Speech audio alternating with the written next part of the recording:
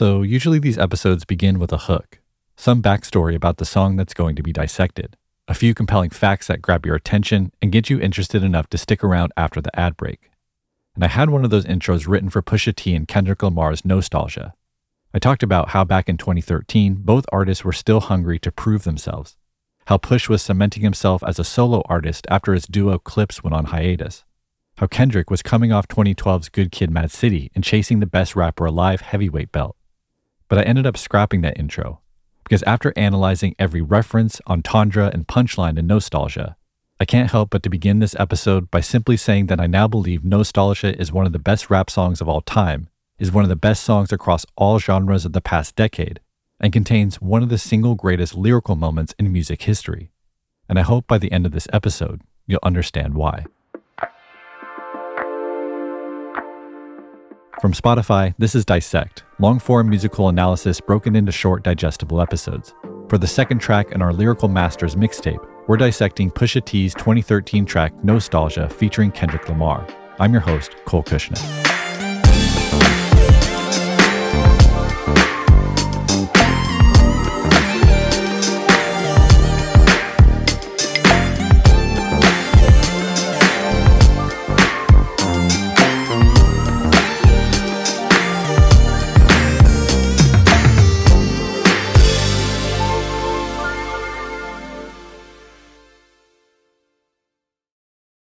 This episode is brought to you by eBay Motors. eBay Motors is here for the ride, with over 122 million parts for your number one ride or die. Brake kits, LED lights, bumpers, whatever your baby needs, eBay Motors has it. And with eBay Guaranteed Fit, it's guaranteed to fit your ride the first time, every time. Plus, at these prices, you're burning rubber, not cash. Keep your ride or die alive at ebaymotors.com. Eligible items only. Exclusions apply.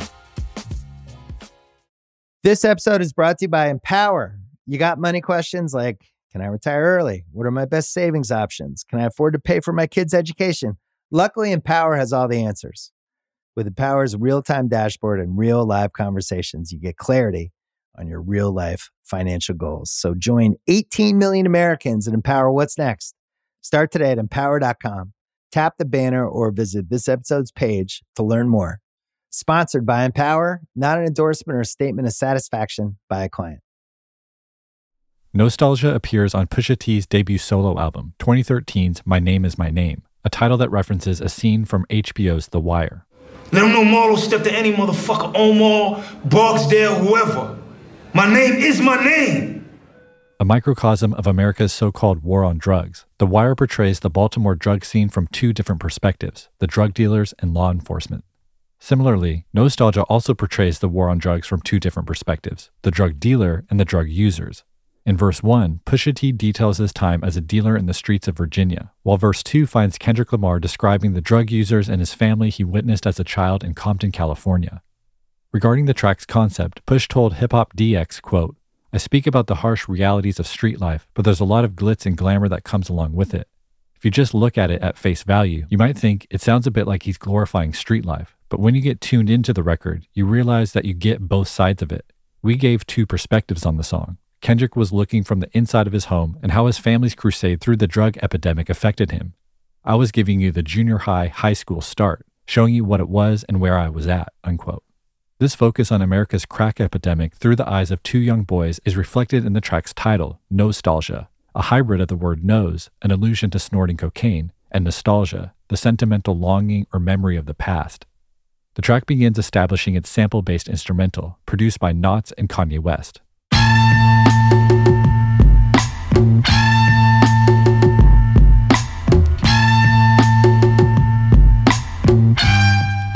The main sample used for this beat comes from the opening moments of Bobby Bland's 1973 song, I Don't Want to Be Right.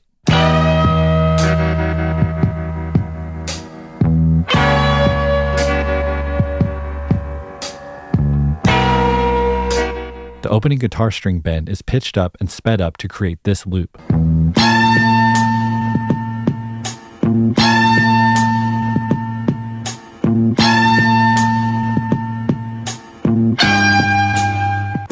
While this loop is the song's musical centerpiece, bass is added to provide some low-end and sparse percussion elements add some rhythmic interest.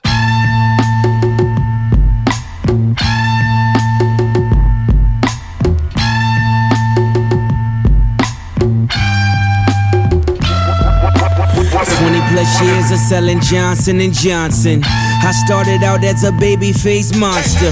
No wonder it's diaper rash on my conscience. My teething ring was numb by that nonsense. Gemstar razor. Push begins his verse immediately establishing the song's central theme, rapping 20 plus years of selling Johnson & Johnson. In the same way the title Nosetalgia bonds drugs with childhood memories, Push cleverly references baby powder made by Johnson & Johnson to evoke youth while doubling as an allusion to powder cocaine, which resembles white baby powder. Baby powder is also a talcum-based product, and talcum powder can be used as a cutting agent when making crack cocaine. About this opening line, Push said, quote, "I'm talking about my time being in the streets, starting in the 7th grade. This gives us context around his 20 plus years of selling dope. At the time of writing Nosetalgia in 2013, Push was 36 years old. If he began selling drugs at age 13 and never stopped, that would put him at 23 or 20 plus years of selling. At first, this might seem like a fabrication of the length of time Push sold drugs, but that would be underestimating the complexity of his bars, because Push is almost certainly alluding to the fact that he now sells a different kind of dope rhymes. By associating cocaine with Johnson & Johnson, Push might also be drawing a parallel to street drug dealers and pharmaceutical corporations. Both industries are driven by profit, prioritizing their own bottom line over their consumers. In other words, corporate America is a drug dealer too. Push continues his verse, "I started out as a baby-faced monster. No wonder there's diaper rash on my conscience." Both baby-faced and diaper rash continue the motif of infancy and youth being juxtaposed with the darker images of a monster and a damaged psyche. The progression from starting out a baby-faced monster or drug dealer and then relating that to his now inflamed conscience alludes to remorse he now feels about selling drugs that harmed his community. On his 2011 song Changing of the Guards, Push expressed this kind of remorse much more transparently. God in heaven knows what I feel inside. Responsible for all this inner city genocide. Push here raps, "God in heaven knows what I feel inside. Responsible for all this inner city genocide." These kinds of remorseful sentiments call back to Push's comments about listeners confusing his raps as exclusively glorifying street life, backing up his claim that he offers both sides of it, the bravado of the hustler, but also the guilt over the harm his products cause. In Nosetalgia, Pusha contextualizes this remorseful sentiment with the following line, "My teething ring was numbed by that nonsense." Continuing the infancy motif, he describes himself as a baby gnawing on a teething ring laced with cocaine, playing on the fact that cocaine is a topical anesthetic. But the line also implies his numbness to his environment as a child and the communal consequences of his teenage drug dealing. In reference to this line, Push said, quote, "Everything that I was around, my influences and my peers, everything that I had seen, from house to outside the house, family, I was numb. At a young age, you don't even have that feeling of like, oh, this is super wrong, or that you're hurting people. I would think that everybody is like that at 13 years old." My teething ring was numb by that nonsense. Gemstar razor and a dinner plate. Arm and hammer and a mason jar. That's my dinner date. Then crack the window in the kitchen, let it ventilate. Cause I let it sizzle on the stove like a minute steak. Nigga, I was crack in the school zone.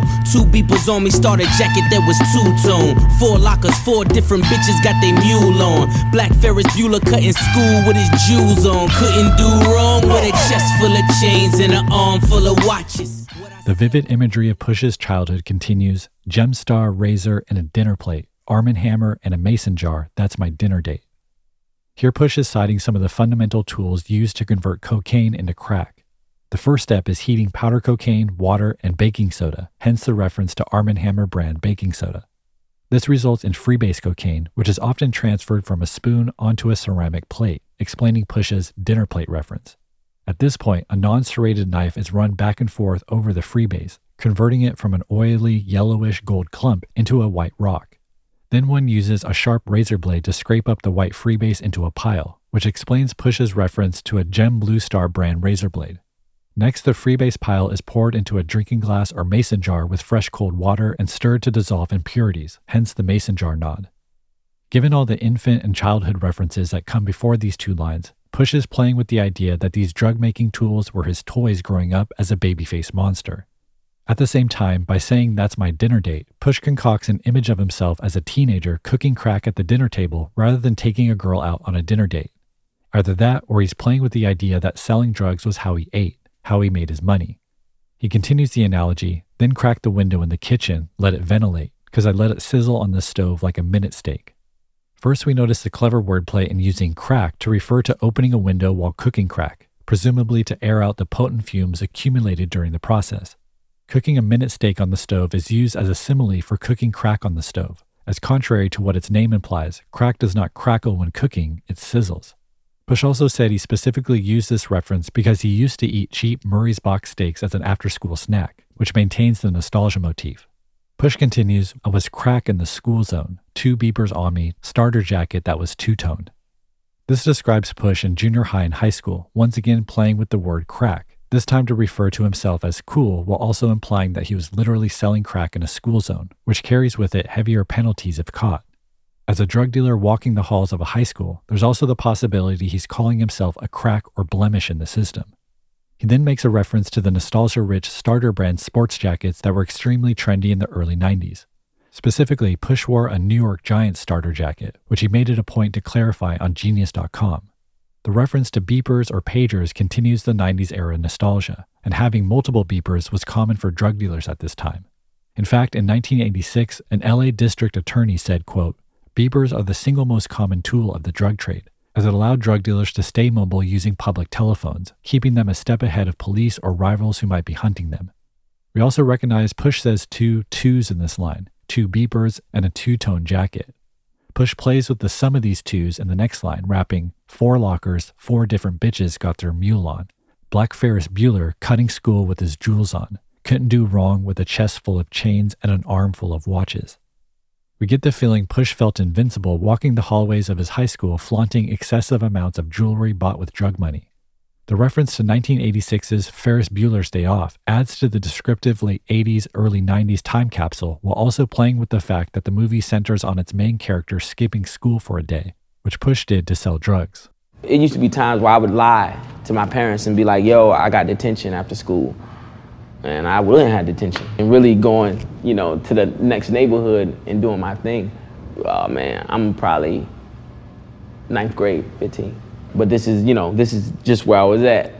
And therefore I wouldn't go back home from school.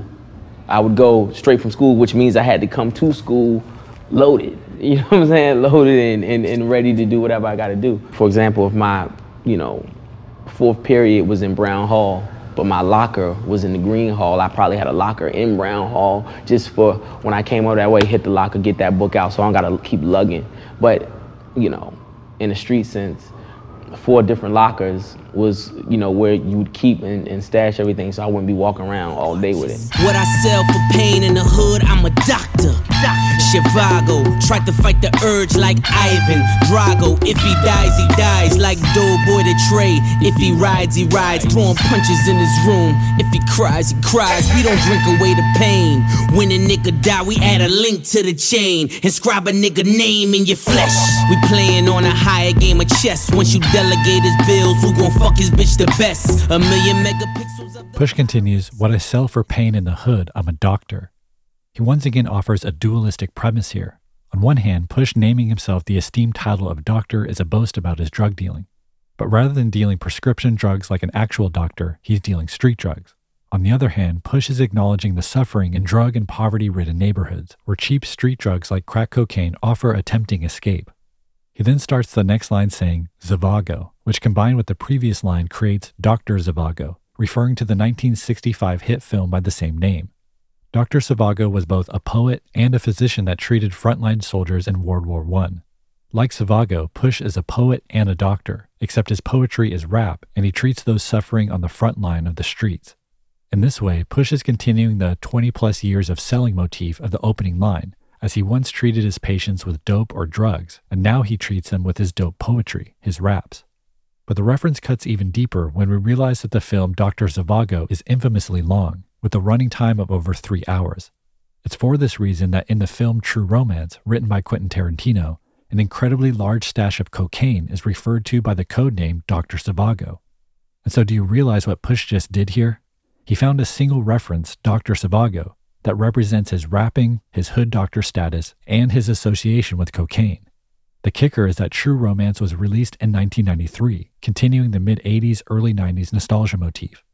Also, Dr. Zhivago is a Soviet Russian character, which links to the next line, tried to fight the urge like Ivan Drago, who was a Soviet-Russian boxer portrayed in the film Rocky IV from 1985, again continuing the nostalgia motif. Push then saying, "If he dies, he dies," is a direct quote of Ivan Drago after he brutally defeats Apollo Creed in a match, resulting in Apollo's death. If he dies, he dies. Push embodies this remorseless attitude when dealing in the streets, feigning indifference to the harm his drugs cause. He then continues by linking the phrasing, "if he dies, he dies," to another movie reference rapping, like Doughboy to Trey, "if he rides, he rides." This cites yet another early 90s movie, Boys in the Hood. Specifically, it refers to a scene in which the characters Doughboy and Trey are riding in a car on their way to avenge their brother Ricky's murder. But Trey backs out at the last minute, asking to be let out of the car, signaling his discomfort with truly living the street life. Meanwhile, Doughboy goes on to murder Ricky's killer, and as a result, Doughboy is murdered 2 weeks later while Trey goes on to college. The next line, throwing punches in his room, "if he cries, he cries," extends the Boys in the Hood reference. This time it cites the scene in which Trey is harassed by a police officer who holds a gun to Trey's neck while tears fall from Trey's eyes. He then goes to his girlfriend's house and shadow boxes, or as Push says, throws punches in the room while talking about what he would have done to the police officer. He then breaks down crying when he realizes he's powerless against the police. Like nostalgia as a whole, these scenes from Boys in the Hood offer two contrasting perspectives on street life. Doughboy embraces the life to the fullest, while Trey, having the benefit of a father figure, finds a way out. In Push's portrayal of his young drug-dealing persona, he likens himself to Doughboy, someone who is loyal to the game and follows the codes of the street, while he almost mocks Trey in the tears he cries.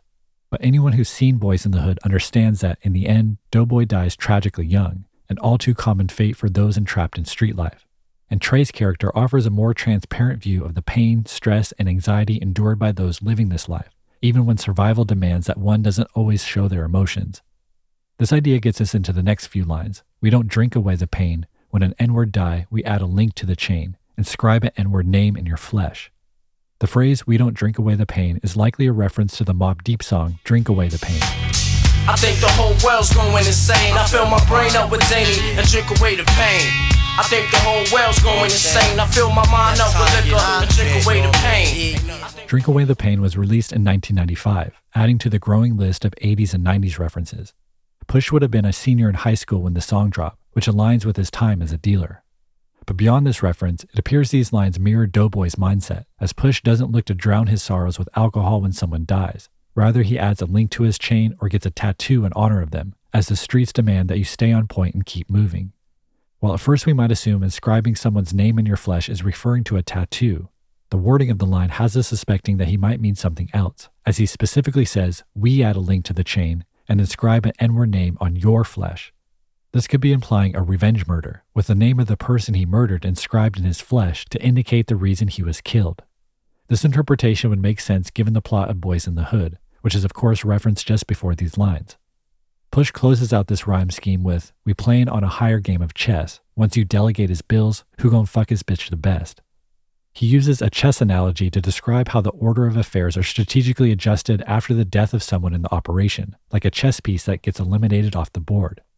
Given Push's aforementioned reference to HBO's The Wire for his album title, this chess analogy is likely a nod to one of the show's more well-known scenes that compares street life with a game of chess. See this? This the kingpin, alright? And he the man.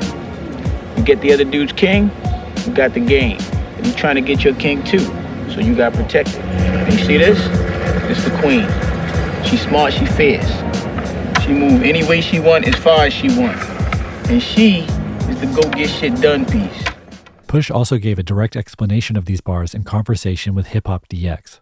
You know, that's just another brutally honest truth about the culture. I see it happen all the time. Guys go to jail, somebody dies, you know, everybody's mourning. And you make sure that, okay, you know, the kids are looked after, or the girlfriend or the wife or whatever, she may need some money, you make sure she gets it, whatever. But once we delegate the bills, all right, now who gonna fuck her? You know, which is It's just real. Who gon' fuck his bitch the best? 1 million megapixels of the Pyrex. Started on the scale, did you tell my only Timex? Nigga, this is timeless, simply cause it's honest. Pure as the fumes that be fucking with my sinus. Nigga, this is Simon Says, Simon Red. Blood on your diamond till you dying, dead. Yeah. Push continues, 1 million megapixels of the Pyrex. Pyrex is a brand of borosilicate oven-safe glassware that can withstand drastic temperature increases without shattering. Glass Pyrex measuring cups thus became a popular tool for cooking crack. In this way, 1 million megapixels seems to play on the measurement of milliliters. But megapixels refers to graphic resolution, so Push is saying that his cocaine is pure, it's top quality, extremely clear. He could also be referring to his raps, as he vividly portrays his crack-dealing days with picture-perfect clarity. He then says, started on the scale, digital, my only Timex. This refers to a digital scale used to weigh cocaine, which continues the digital motif of the previous megapixel reference. With Timex being a non-luxury brand, Push implies his wrist full of watches doesn't include the inferior brands like Timex. He could also be playing with the idea of not having time or not being confined by it, as he continues, this is timeless, simply because it's honest, pure as the fumes that be fucking with my sinus. In a single bar, Push cuts to the heart of what makes infallible art, one's individual story or perspective told honestly and transparently. He relates this kind of pure storytelling to the purity of his cocaine, as he once again equates his dope to his dope raps. We also recognize that he's still using vernacular that relates to childhood, time, and nostalgia, as we think of the purity of childhood and realize that Push's adolescence contained a secondary definition of pure, referring to the dope he cooked as an underage high schooler. Finally, Push closes out his verse, this is Simon Says, Simon Red. Blood on your diamonds till you dying, dead.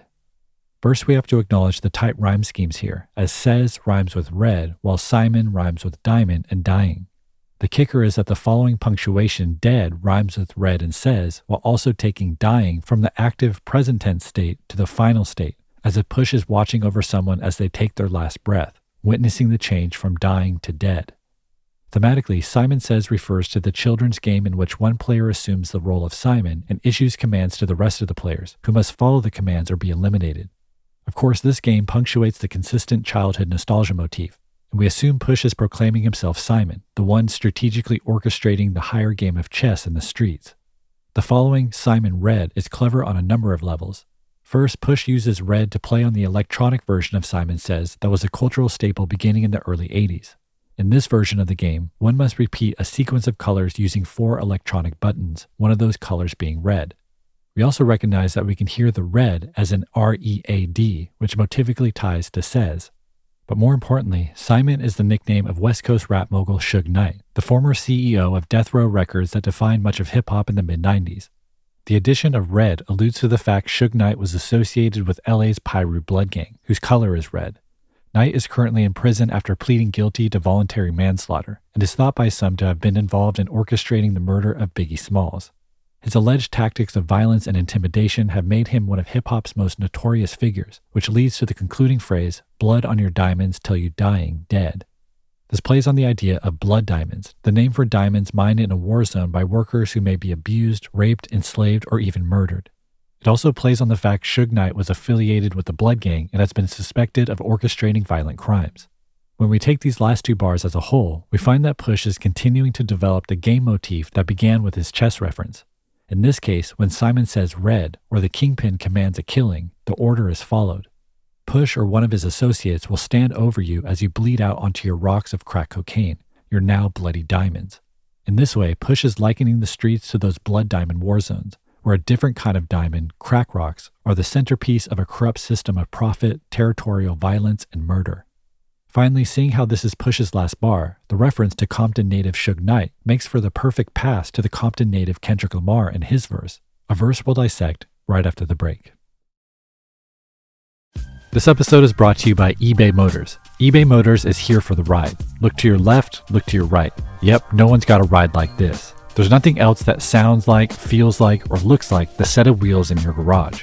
With over 122 million parts for your #1 ride or die, you can make sure your ride stays running smoothly, so there's no limit to how far you can take it. Brake kits, turbochargers, engines, exhaust kits, roof racks, LED lights, bumpers, whatever your baby needs, eBay Motors has it. And with eBay Guaranteed Fit, it's guaranteed to fit your ride the first time, every time, or your money back.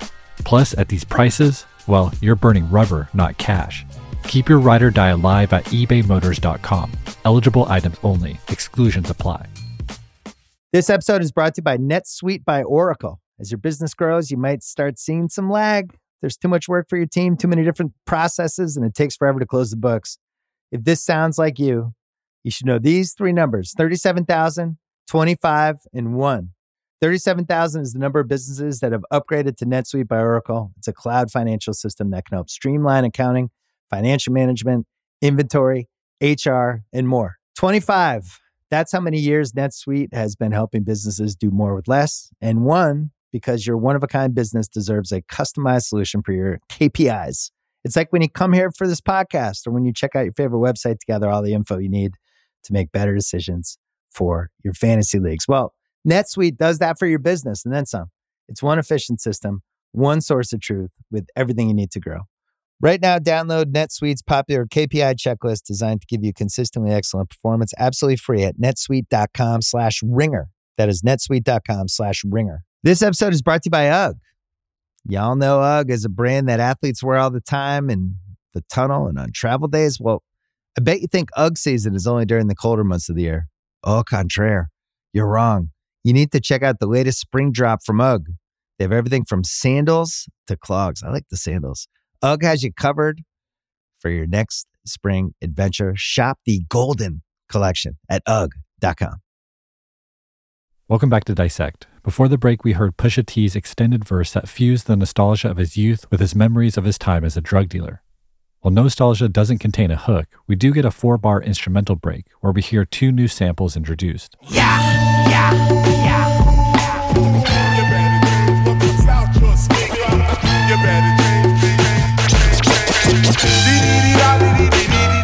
The first sample we hear during this passage is taken from Boogie Down Productions' 1987 track, The Bridge Is Over with KRS-One. You better change what comes out your speaker. You're better off talking about the whack boomer sneaker. Cause once created hip-hop queens will only... We also hear a second sample from The Bridge Is Over, pulled from the first line of KRS-One's second verse.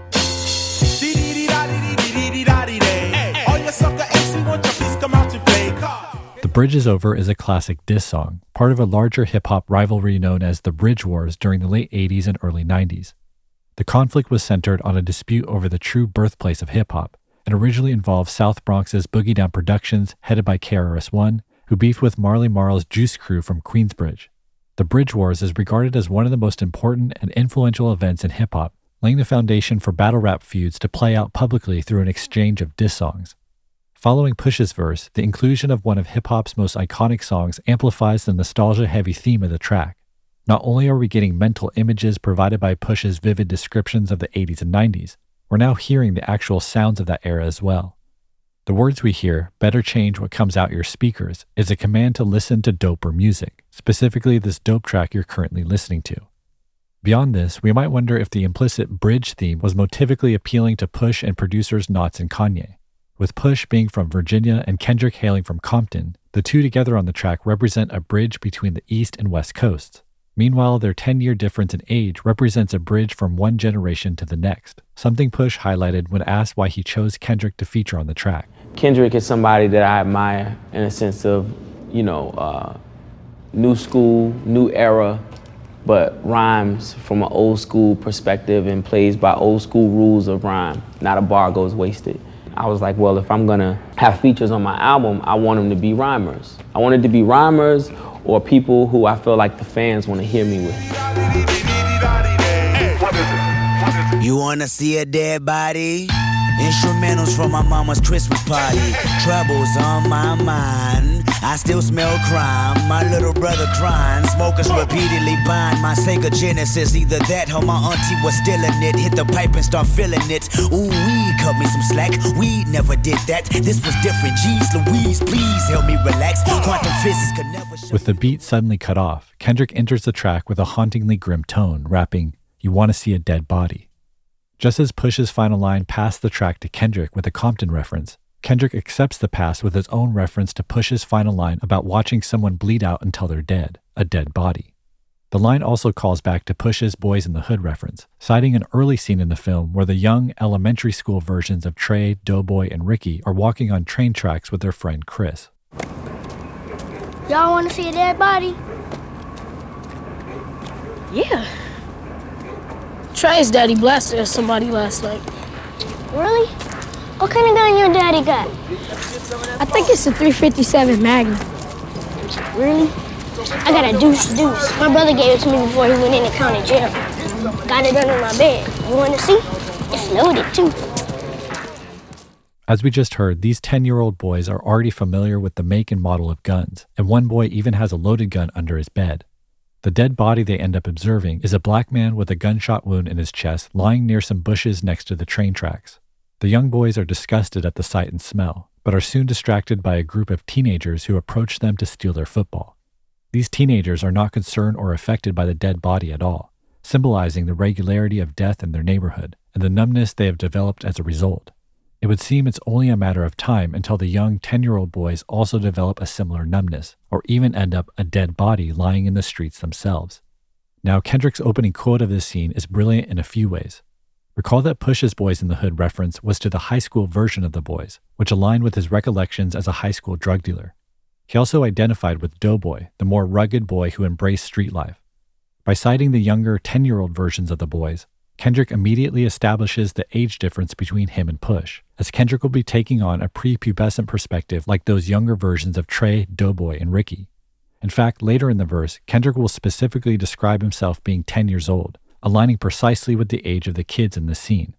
Also, where Push makes clear his innocence had been far from lost by the time he was in high school, Kendrick will be sharing the time in which his innocence was actively being eroded by the things he witnessed around him, just like the kids seeing a dead body and getting their football stolen.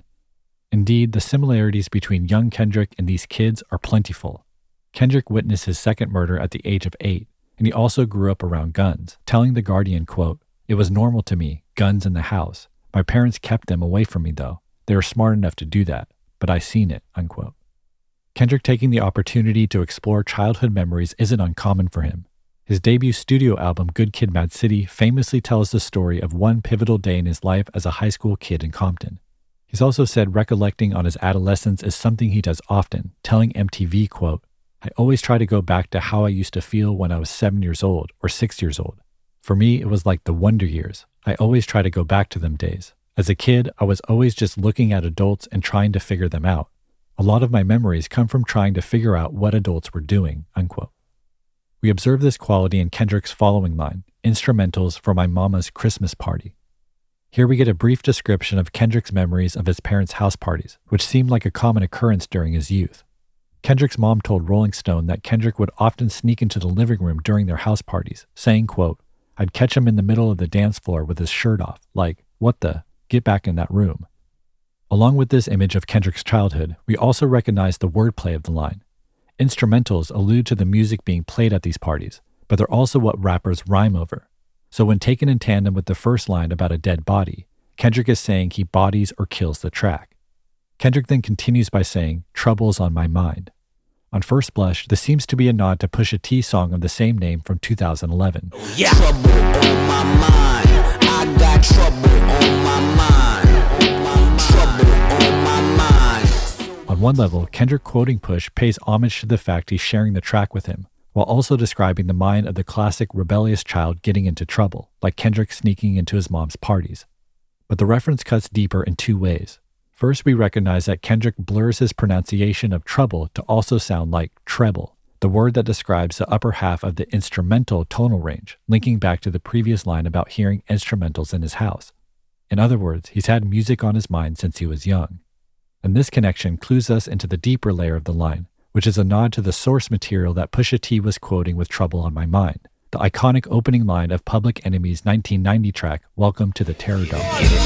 I got so much trouble on my mind, refuse to lose. Here's your ticket. Hear the drama get wicked. The crew to you to push the back. According to rapper Chuck D, Welcome to the Terror Dome was, quote, "a black male correspondent's view of how we looked at 1989. He also said, quote, "Welcome to the Terror Dome means the 1990s are coming. If we as a people do the right thing, we'll be all right. If we do the wrong thing, the black situation is out of here at the end of the decade. The Terror Dome is the 1990s, unquote. With this in mind, Kendrick's quote of the iconic opening line of Welcome to the Terror Dome aligns perfectly with his portrait of Compton in the 1990s as seen through the eyes of a child. And with Public Enemy being one of the biggest hip-hop acts during this time, Welcome to the Terror Dome is the kind of song he'd hear playing at his parents' house parties in the 1990s. And so let's just recap what Kendrick just accomplished in a single line here. He somehow found a reference that described the troubled mind of a youth in Compton, contained treble wordplay with his previous line, nodded to Pusha T on his own track, nodded to a classic 90s hip-hop track that portrays the black experience during the very time he's describing in his verse, while also being the exact kind of song that would be playing at his parents' house parties. And this is just the third line of the verse. Next, Kendrick says, I still smell crime. The still in this line implies present tense, that today he can still smell the crime he witnessed during his childhood. On one hand, this plays with the song's title, Nosetalgia, as Kendrick intertwines memory with smells, which of course are sensed through the nose. This makes sense given that numerous studies have shown how odors and powerful memories are closely linked. But like we observed throughout Pusha's verse, Kendrick's reference is tinged with tragedy, as we hope a vivid childhood memory triggered by a smell would be a pleasant one, but for Kendrick, it's witnessing crime. The next line, My Little Brother Crying, continues the portrait of his household. Kendrick was an only child until he was 7, so hearing a baby crying aligns with the timeline of the song.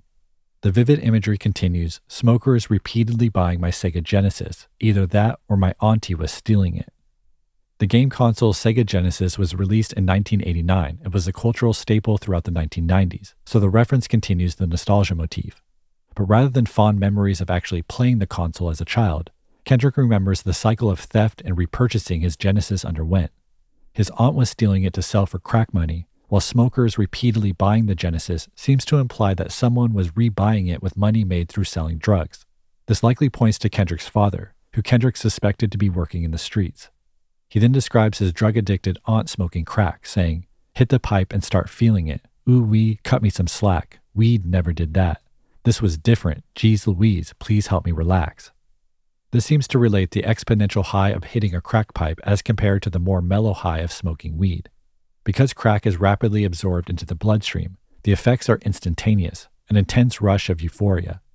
But the effect wears off quickly, which can lead to a dangerous cycle of addiction. The phrases cut me some slack and please help me relax subtly implies the motives behind such drug use, an escape from the stresses and anxieties of living in environments like Compton. And in the same way Pusha said crack the window to allude to him cooking crack, we also recognize that cut me some slack plays on the idea of cutting cocaine, which is essential to making crack. Kendrick then continues his verse by comparing the complexities of his upbringing to the complexities of quantum physics, kicking off a numbers-based sequence of lines. Louise, please help me relax. Quantum physics could never show you the world I was in when I was 10. Back when 9 ounces had got you 10. And 9 times out of 10, niggas don't pay attention. And when there's tension in the air, 9s come with extensions. My daddy turned a quarter piece to a 4.5. Took a L, started selling soap fiends bubble bath. Broke his nails, misusing his pinky to treat his nose. Shirt buttoned open, taco meat laying on his gold. Kendrick continues rapping, quantum physics could never show you the world I was in. Quantum physics is the study of the behavior of matter and energy in an attempt to explain nature, how everything works. It involves complex theories and equations developed by some of the most intelligent minds in human history. So Kendrick's saying that even this centuries-long study of the natural world could not show or explain the environment he was raised in. The only way to truly understand is to have lived it. Playing off the complex math equations involved in quantum physics, Kendrick then gives us a math equation to solve about his upbringing, stating first, when I was 10, back when 9 ounces had got you 10. He confirms the age of 10 is the perspective taken on the verse, which would make it the year 1997. He then states this was a time in which possession of 9 ounces of cocaine would land you a 10-year prison sentence. Kendrick here seems to be alluding to the consequences of the Anti-Drug Abuse Act of 1986, part of the U.S.'s war on drugs. A response to the explosion of crack cocaine in the early to mid-80s, this act enforced harsh minimum prison sentences for possession of cocaine, which included the infamous 100-to-1 sentence disparity between crack cocaine and powder cocaine. For example, there was a 5-year mandatory minimum sentence for possession of 5 grams of crack cocaine, which is the equivalent to just a few rocks. Meanwhile, it would take possession of 500 grams or over a pound of powder cocaine to trigger the same mandatory 5-year sentence. This Anti-Drug Abuse Act had devastating effects on the black community. Because crack cocaine was cheaper, easier to produce, and mostly sold in small quantities, it became widely accessible in poor urban communities like Compton. After the Anti-Drug Abuse Act, the number of black people sent to federal prisons skyrocketed, increasing by a staggering 400%. During that same period, there was almost no change in the number of white people incarcerated. The prison sentencing is actually harsher than the figures Kendrick provides. While he states 9 ounces would land you 10 years, it actually only took less than 2 ounces of crack cocaine to trigger a mandatory 10-year sentence. Meanwhile, it would take 176 ounces of powder cocaine to land 10 years. Kendrick continues the 9-10 wordplay rapping, and 9 times out of 10, N-words don't pay attention. In other words, the majority of the time, the drug dealers and users he observed in Compton didn't seem to pay attention to potential consequences like prison sentences. Dealers were more concerned with getting money to survive, and users were more concerned with escaping the pressures of survival. He then caps off the numbers wordplay with, and when there's tension in the air, 9s come with extensions. Like a tension before it, notice how both tension and extensions cleverly contain the number 10. 9s here refer to 9mm guns, which can accommodate extended clips when more ammunition is needed to violently solve a conflict or release the tension in the air. Now, there's a lot more to this sequence of number-based bars, but we'll have to return to them later, as the remainder of the verse contains the necessary context that reveals the incredible depth of Kendrick's equation. And trust me, it'll be well worth the wait. Kendrick then continues the verse, "My daddy turned a quarter piece to a 4.5, took an L, started selling soap fiends bubble bath, broke his nails, misusing his pinky to treat his nose." Kendrick portrays his father as both a drug dealer and a user in this scenario. A quarter piece is a quarter of a 36-ounce brick, equivalent to 9 ounces, a more subtle continuation of the 9 and 10 wordplay. This 9 ounces diminished to 4.5 ounces because his father was getting high on his own supply, as implied by his long pinky nail used to treat his nose or snort a bump of cocaine. To make up for this L or loss of product, he started selling soap fiends bubble bath.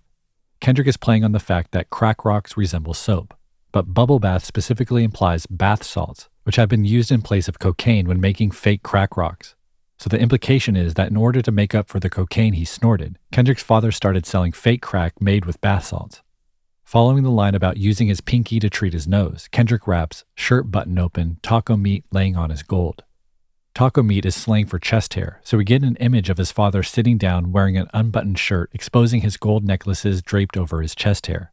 Given the reference to snorting cocaine just before this line, it seems his dad is inebriated, enjoying the high of cocaine while exhibiting one of its side effects, increased body temperature and sweating. I said, Daddy, one day I'ma get you right with 36 zips, 1,000 grams of cocaine, then your name will be rich. Now you can rack it up or sell it soft as leather interior. Drop some ice cubes in it, depot her perimeters. He said, son, how come you think you be my connect? I said, Pops, your ass is washed up with all due respect. He said, well, nigga, then show me how it all makes sense. Go figure, motherfucker, every verse is a brick. Your son dope, nigga. Kendrick begins a conversation between him and his father, rapping, "I said, Daddy, one day I'm gonna get you right with 36 zips, 1,000 grams of cocaine, then your name will be rich." Calling him a daddy implies Kendrick is still a boy in this scenario, promising to get him right with 36 zips, which refers to 36 ounces or a kilo of cocaine, otherwise known as a brick. This is confirmed by Kendrick then saying 1,000 grams of cocaine, as 1,000 grams is equal to 1 kilo. He then continues, "Now you can rock it up or sell it soft as leather interior. Drop some ice cubes in it, Debo on perimeter." With these lines, we understand that Kendrick is implying that he'll one day become his father's drug connection or supplier, providing him the coke he sells on the streets. He gives him the option to rock it up or make crack, or sell it soft as powder cocaine. Dropping ice cubes in it refers to using ice to expedite the cooling process after crack cocaine is heated. At the same time, Kendrick is also nodding to West Coast rapper and actor Ice Cube, as confirmed by Debo on Perimeter, a reference to the character Debo in the 1995 classic film Friday starring Ice Cube. Oh shit! Here come Debo, give me your stuff. Oh shit! Known for jacking a nigga, that's all he do. Damn. Like Boys in the Hood, Friday takes place in Kendrick's hometown of Los Angeles and continues the nostalgia motif of the 90s. Debo is the film's villain, an extremely tough character that uses his size and strength to intimidate others. In other words, he's hard, slang for tough. In this way, Kendrick uses Debo to cleverly describe the hard substance that builds up around the perimeter of the glass once ice cubes are dropped into the crack mixture. And if that weren't a clever enough entendre, there's actually an even more impressive third layer here. NBA basketball star DeMar DeRozan's nickname is Debo, likely due to the two prominent D's that begin his first and last name.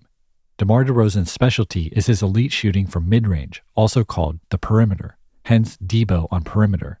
The kicker is that, like Kendrick, DeRozan is from Compton. The two knew each other growing up and remained friends to this day. And can you guess what number DeRozan wore for the majority of his career, including the year Nosetalgia was written? Number 10, adding to the ongoing 9 and 10 numbers motif. Kendrick follows this elite triple entendre by continuing the conversation between him and his father, rapping, "He said, son, how come you think you'll be my connect? I said, Pops, your ass is washed up, with all due respect. He said, well, N-word, then show me how it all makes sense." Kendrick's dad is confused about his son's bold claim to be his future connect or drug supplier. Washed up, of course, refers to someone past their prime, but also calls back to the soap bath salts motif a few lines back. There's also wordplay with the word sense and how it all makes sense. On one hand, Kendrick's dad is asking him to clarify what he means, but given that Kendrick's claiming that he'll make his father rich, we can also hear cents as in coins, meaning, how are you going to make us all this money if you're not actually selling drugs? How is this adding up? The play then continues in the following line, where Kendrick responds, "Go figure, motherfucker." We recognize the joke in Kendrick calling his dad a motherfucker, as it's literally true. His dad does have sex with his mom. Go figure is a phrase used to express surprise or disbelief, but like sense, it also alludes to money, as in the figures of a sum or salary. Thus, go figure, motherfucker, is a command to his father to check the figures he presented throughout the verse, setting up the grand punchline, every verse is a brick, your son dope. Like Push in his verse, Kendrick calls himself a dope MC, equating the amount he gets paid per verse to the amount he'd make selling a brick or kilo of cocaine. In other words, Kendrick is the product, and he's moving serious weight with his dope music. This twist-ending like punchline is impeccably executed and incredibly effective, a vivid cinematic musical moment that represents the unique way rap lyricism can be utilized to tell an impactful story. But for me, what makes this punchline even more spectacular is what it represents. Because despite all the bravado and aggressiveness in Kendrick's voice, the underlying sentiment is endearing.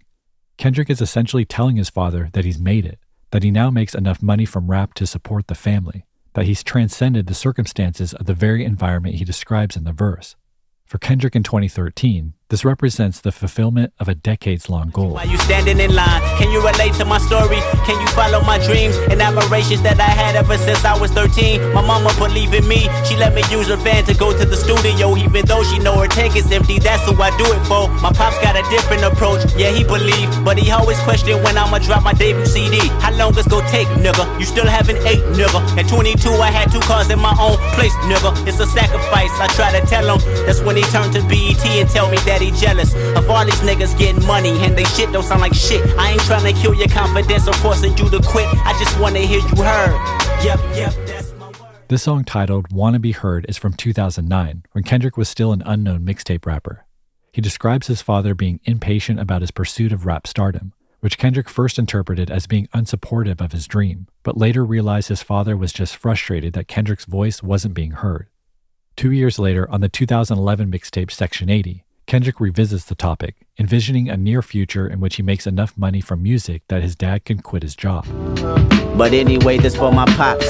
On his lunch break, eating in that parking lot.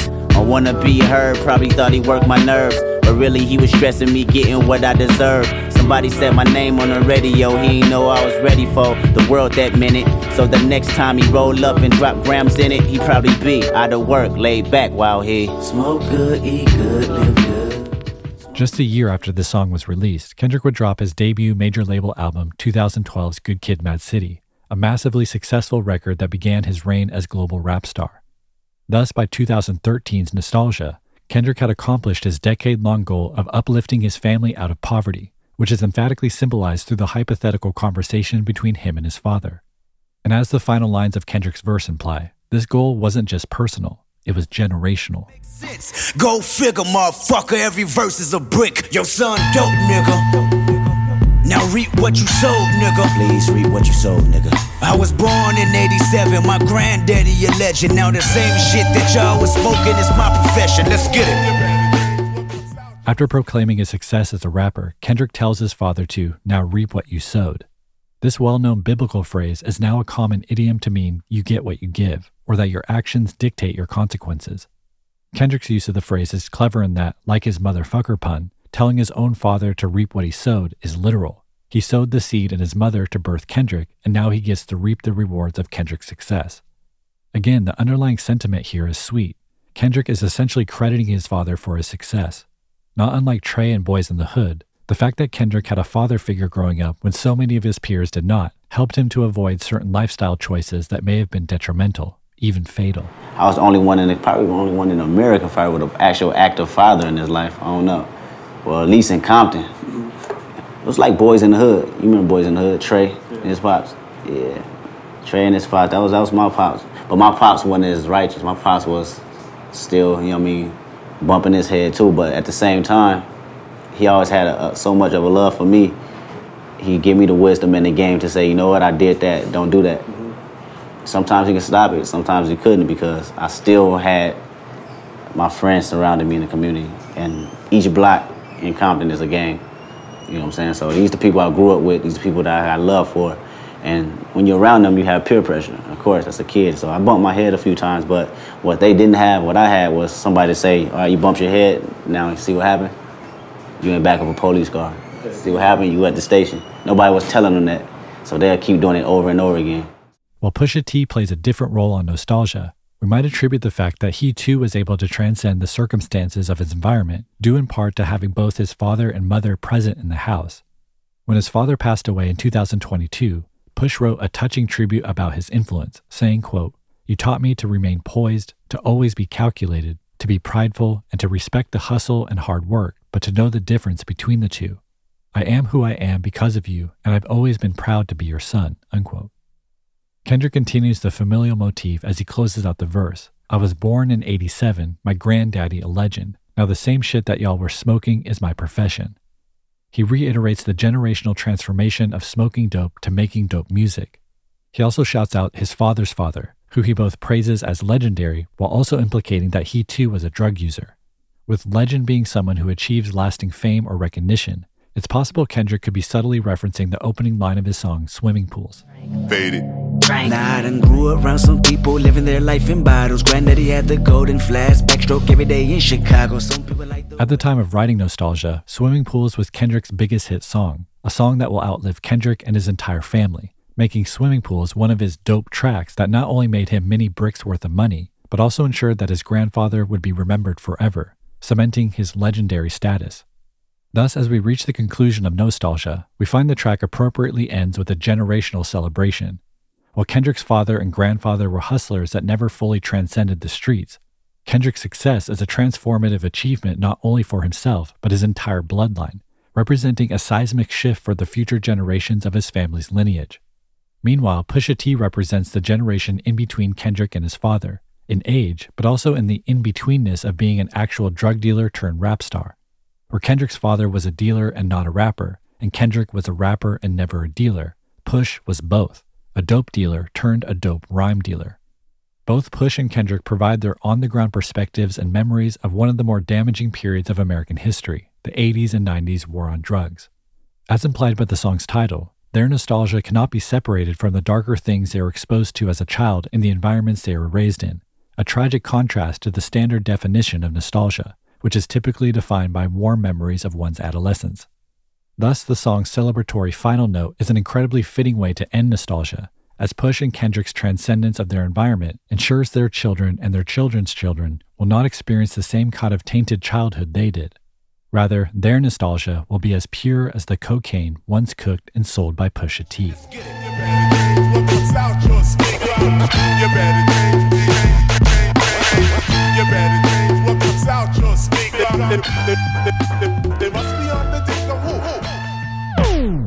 Oh, but there is just one more thing.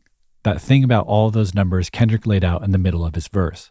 Yeah, I didn't forget about those.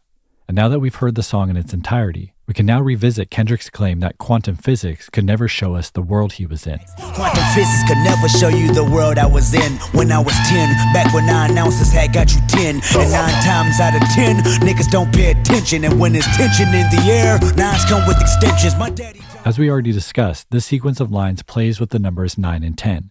Specifically, if we count how many of each number Kendrick used, we find there are 3 9s and 6 10s, which includes the 10s heard in the words attention, tension, and extensions. Given that Kendrick prefaced these numbers with a reference to the complex equations associated with quantum physics, we should suspect that he chose them for a reason. So let's find the sum of these numbers by adding them together. 3 9s equals 27, while 6 10s equals 60. Add 27 and 60 together and we get 87. The very birth year Kendrick shouts out directly after revealing the verse's dramatic twist. I was born in 87, my granddaddy a legend. So this dramatic end of the verse is actually even more dramatic when we realize that Kendrick's birth year pays off on the equation set up near the beginning of the verse while also tying in perfectly with the song's nostalgia motif. With this in mind, let's continue to look at those 9s and 10s. Because out of all the numbers he could have used, Kendrick specifically chose 9s and 10s to add up to 87. Why? Well, it might have to do with the fact that 9 plus 10 is 19, which when combined with the sum of the numbers we just calculated, completes the birth year in full, 1987. With this connection, Kendrick has perhaps reached an algebraic level of mathematics, but he claimed quantum physics, so let's keep digging. Because let's think about the number of numbers he used, 3 9s and 6 10s, 3 and 6, or 36. And why is this significant? I said, Daddy, one day I'ma get you right with 36 zips, 1,000 grams of cocaine. Kendrick's claim to be his father's drug connection began with these lines, as 36 zips is slang for 36 ounces, the equivalent to a brick or kilo of cocaine. Thus, by using 3 9s and 6 10s, Kendrick found a set of numbers that contains his full birth year and an allusion to a brick of cocaine. So we've now reached an advanced calculus level of mathematics, but let's go even deeper. Because 36 was also the age of Pusha T at the time of My Name Is My Name's release, the album that Nosetalgia appears on. This relates to the age and birth year motif of the song and Kendrick's equation.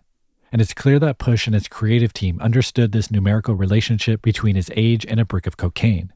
The album's minimal cover art simply features a black barcode centered on a plain white background. As is the standard for barcodes, printed along its base are the numbers represented by the barcode. There are 12 numbers in total, and if you add these numbers up, you get 36.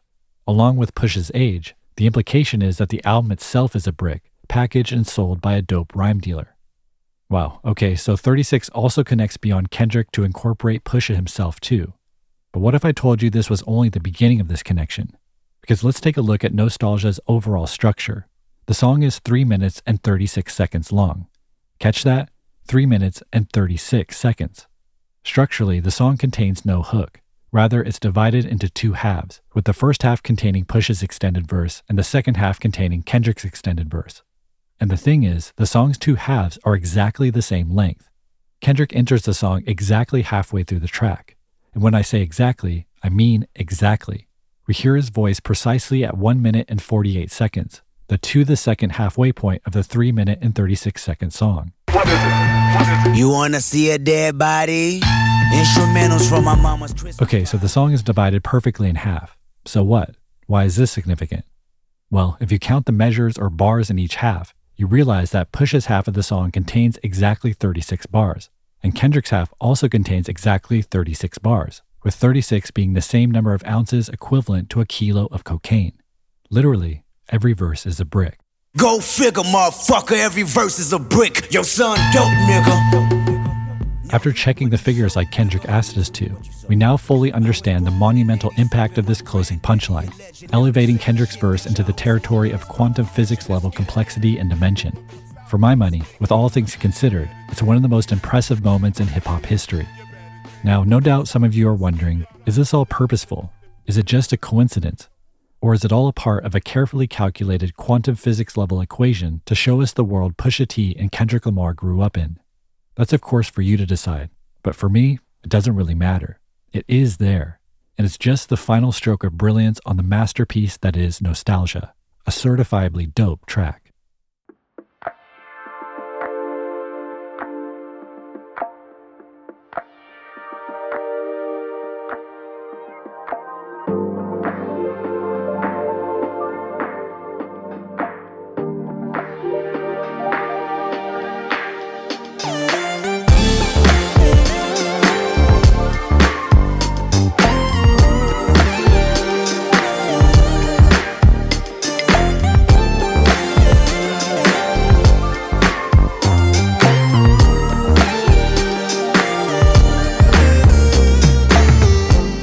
This episode was written and produced by me, Cole Kushna. If you enjoyed today's episode, please tell a friend about it or share it on social media and tag @DissectPodcast. It would mean a lot. Audio editing by Kevin Pooler. Theme music by Bureaucratic.